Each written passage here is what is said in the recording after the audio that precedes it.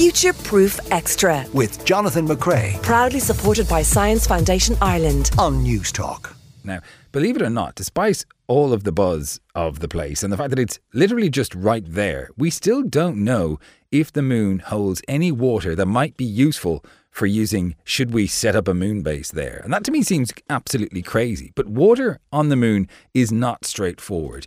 And here to try and solve the problem is Professor Mahesh Anand. He's from Open University. He's the Professor of Planetary Science and Exploration there. He's been trying to test lunar rock to see if there's any way we can extract water from it. Welcome to the programme, Mahesh. Before we get into the work that you're doing trying to get water from rocks, which sounds almost like something Jesus might do, can you first explain why we don't know whether or not there's water on the moon in the first place definitively? Well, thank you for having me, Jonathan, on your show. 50 years ago, or maybe now it's longer than 50 years ago, when humans first actually visited the moon, they brought some samples back to Earth. And at that time, we learned what the moon rocks were made up of, what actually was there on the moon itself. And what we learned was there was no water, or at least that's what we thought. And fast forward 50 years, and a lot of scientific research has been done on the same rock samples that were brought back by the Apollo astronauts. And it turns out that actually there might be a very small quantities of water that is actually hidden away inside the rocks, inside the moon, or, as it turned out, that there might be actually water ice itself at the lunar poles, which of course the astronauts didn't visit, and we didn't have much information about the lunar poles. So these are some of the new information that has actually come about in the last couple of decades. But, I mean, when we talk on this program about, imaging, stars from billions of light years away, it seems crazy to me that with the naked eye you can make out, features on the moon. How can we not figure out whether or not there's water or ice available to us? Why is that a difficult thing to figure out when it's so close to us? Yeah, I think that's a very good question. Some of the water ice that I'm talking about, these are hidden away. These are hidden inside big, large craters, which are at the polar locations. And these craters are in almost permanent shadow. So you really can't see them, right, even if you are looking directly from above it. Forget about, looking from the Earth. So it isn't a surprise that actually we didn't see them until we started looking for them. So I would have thought the easiest thing to do is set up some sort of rover and go to the polar spots and get some water from there if we find it. But that doesn't seem to be the easiest way of getting water for a moon base should we need it.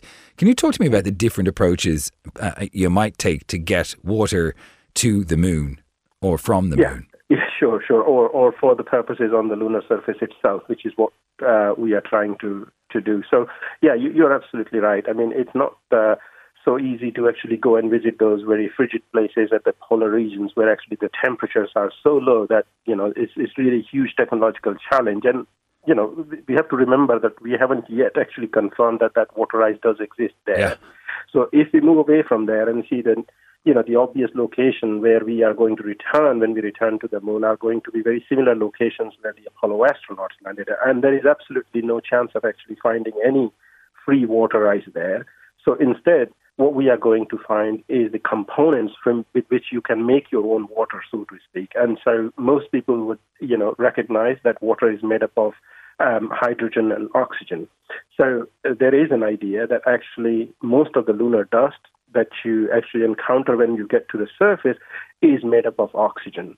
So if somehow you have hydrogen available to you, you can combine that hydrogen after extracting oxygen from the lunar rocks, and voila, you make your own water. Right, so sort of a reverse hydrolysis. Exactly. Right.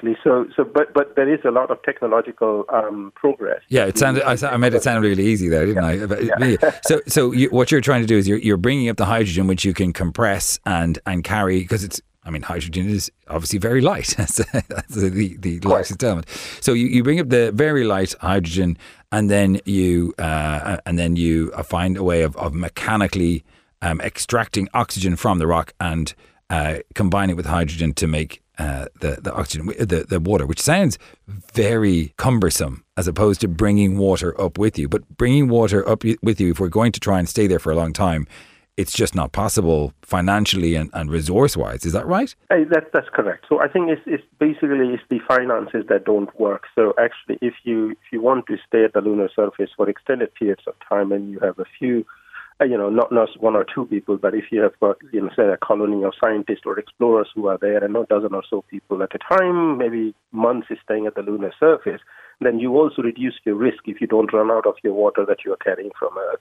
And, I said, well, you can carry your own hydrogen, but there is also research going on to look at the possibility of actually getting that hydrogen from the lunar dust itself, because the thing about the moon is that there is no environment on the moon. So the solar wind, which is nothing but actually made up of hydrogen atoms, it bombards the lunar surface and it implants that hydrogen. So there is a research going on to see whether you could actually extract that hydrogen separately from the lunar soil. Right. And then when you actually extract oxygen, you don't even have to carry hydrogen. You can have your hydrogen right at the lunar surface itself to make your water. So we know there's oxygen from these samples. As an aside, the president of America, after the first 3 Apollo missions, they were bringing back these lunar samples. And I'm not sure if you're aware, but Ireland received a lunar sample of rock. It was encapsulated in some resin and given to our president at the time. I think it was Hillary. I think it was. And it was a sort of an ornament as a sort of a peace offering and a sort of bit of diplomacy. Were you aware of this, that leaders of state received some of these space rocks? Yeah, that's right. And that's one of the things that I tend to do when I actually visit around different countries. I try to locate where these Goodwill moon rocks are. And recently I was actually visiting Helsinki, and I saw in their geological survey that there was a piece of that Goodwill rock that you just said. Yeah. A same rock that was donated, or a similar rock donated to Ireland and many other countries around the world. Our one is in a dump, I'm afraid. Is it? It was thrown away. After a fire in Dunsink. And there was an observatory there, and it was actually thrown away. And it's probably there's €1 million hidden under a whole lot of rubbish somewhere in Dunsink, which is a part of Dublin County here.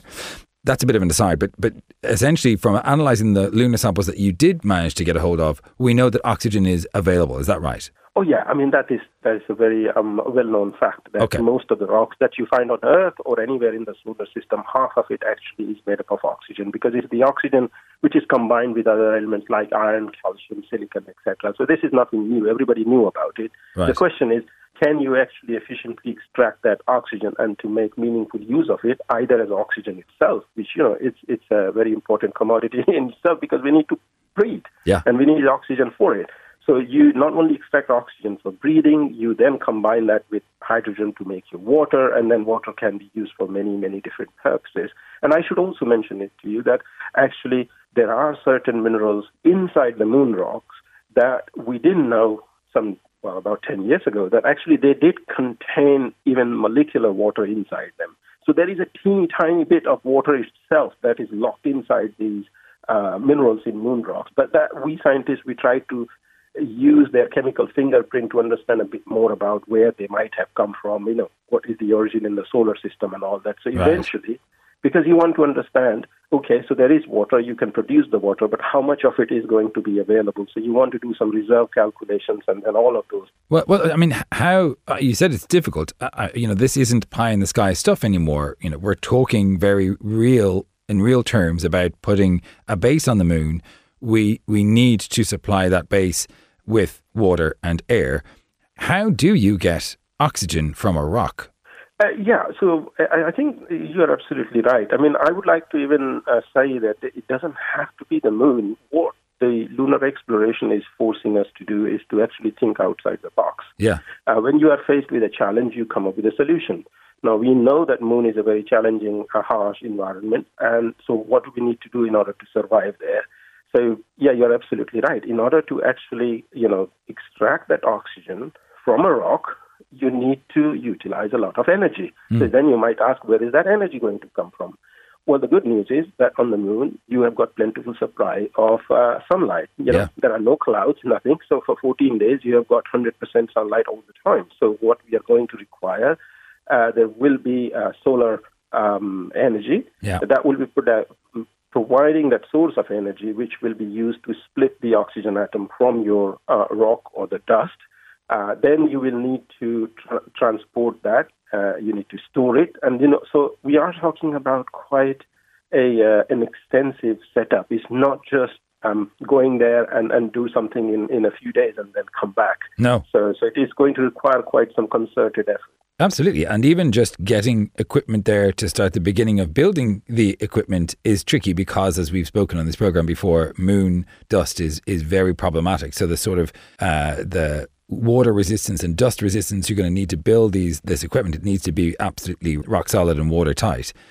So that's an engineering challenge in and of itself. Quite. The Artemis mission is launching soon enough. How soon do you think you'd get a reasonable amount of moon rock back? Do you need more samples to figure out the technology, or do you think the technology is here? It's now about. It's not about coming up with new methods. You have the process. It's about how to deliver it on the moon. Is that the question? I think it's more about the latter. You are absolutely right. I think the technologies we can always get more samples and do more tests, etc. But I think until we actually get to the real place, we need to demonstrate experiments in the real place rather than trying to simulate it in a simulated environment, which we have done quite a lot. And that's where those initial missions that are going to go either through Artemis or in addition to Artemis they are called demonstrator missions. So, for example, at the Open University, we are actually preparing to send a few miniaturized instruments which are going to demonstrate one or two experiments of the entire chain of experiments that you would need in order to build your base, in order to provide the supply. So, but we need to build it in an incremental fashion. And remember, ultimately, we need to apply the knowledge that we have actually gathered over the last 50 years to have a more sustainable approach. We can't be so in that sense, I would love to see moon dust being converted from, liability to an asset. You mentioned about moon dust playing a havoc when you are trying to operate the machinery. Well, if we can come up with a way of passivating that moon dust in such a way that you can not only extract the oxygen or water or whatever you need, but also then utilize it to manufacture something which you can then use it down the line to progress your lunar exploration, then that's the way we should be going. So presumably the next big step is putting a machine that will drill into rock, take it out, and prove in concept that this is a thing we can do. Is that on the slate yet? Yes, that's right. And probably the first time it is going to be more robotic. And you might have heard about, part of the Artemis plan is also there is going to be a space station kind of setup around the moon. It's called the Lunar Gateway. Yeah. And it may be that actually astronauts in the initial phases of exploration are going to be based in that space station kind of setting, and they will be actually telerobotically operating rovers in areas of the moon that either you can't control them directly from the Earth because of the line of sight issues and whatnot, or there are some good reasons why actually, if need be, an astronaut can land at the lunar surface but come back to the safety of the space station, where there is no radiation damage and all those sort of things. Yeah. So I think people are now starting to think in a much more coherent way of exploring the moon and then later on building on that to go beyond the moon. I have to say I'm very excited about seeing people on the moon, having grown up just missing all of it and hearing about it. I'd be very excited to see a launch of astronauts going to work on the moon and the results of their science. Is it still like $1 million a kilogram to get stuff into space, or is it cheaper now? I mean, how important is this part of the mission, getting drinkable water on the moon rather than bringing it up? Exactly. So I think that's an order of magnitude is still quite the same. And that's why there is more emphasis in actually deriving the resources that you need when you get to the lunar surface. So actually you are launching the less amount of material from the Earth in the first instance. Yeah. Because 1 kilogram of water is 1 liter. Like that's not going to go very far, is it? So it is quite expensive. So if you can actually produce your 1 liter of water, so maybe the water that astronauts want to drink, they carry from Earth, because initially you are not going to be sure about, how safe it is going to be to drink the lunar water. But water is used for a variety of purposes. So if you can actually use that water to do your a manufacturing process or engineering process or something else that actually you don't ingest it but use for something else, still it is better to derive that on the lunar surface. But to me, the more exciting bit in all of this is actually when we do some of these challenging things, we solve problems here on Earth that we actually have never thought about. And I think we mustn't forget that, because it's one thing to be going to the moon and exploring, our neighborhood, so to speak, but at the same time, we must have a synergy to bring that technological advancement for the benefit of what we are doing here on Earth to improve the quality of life, to things, make things more sustainable, to solve all these energy crises and whatnot we are discussing about. So I think I would like to look at it both ways, the moon and the Earth as, a kind of a family of planets all together. Right. It's a romantic way of looking at it. Mahesh Anand, Open University Professor in Planetary Science and Exploration, thank you so much for joining us. Thank you. Future Proof with Jonathan McCrea. Proudly supported by Science Foundation Ireland. Sunday morning at 10 on News Talk.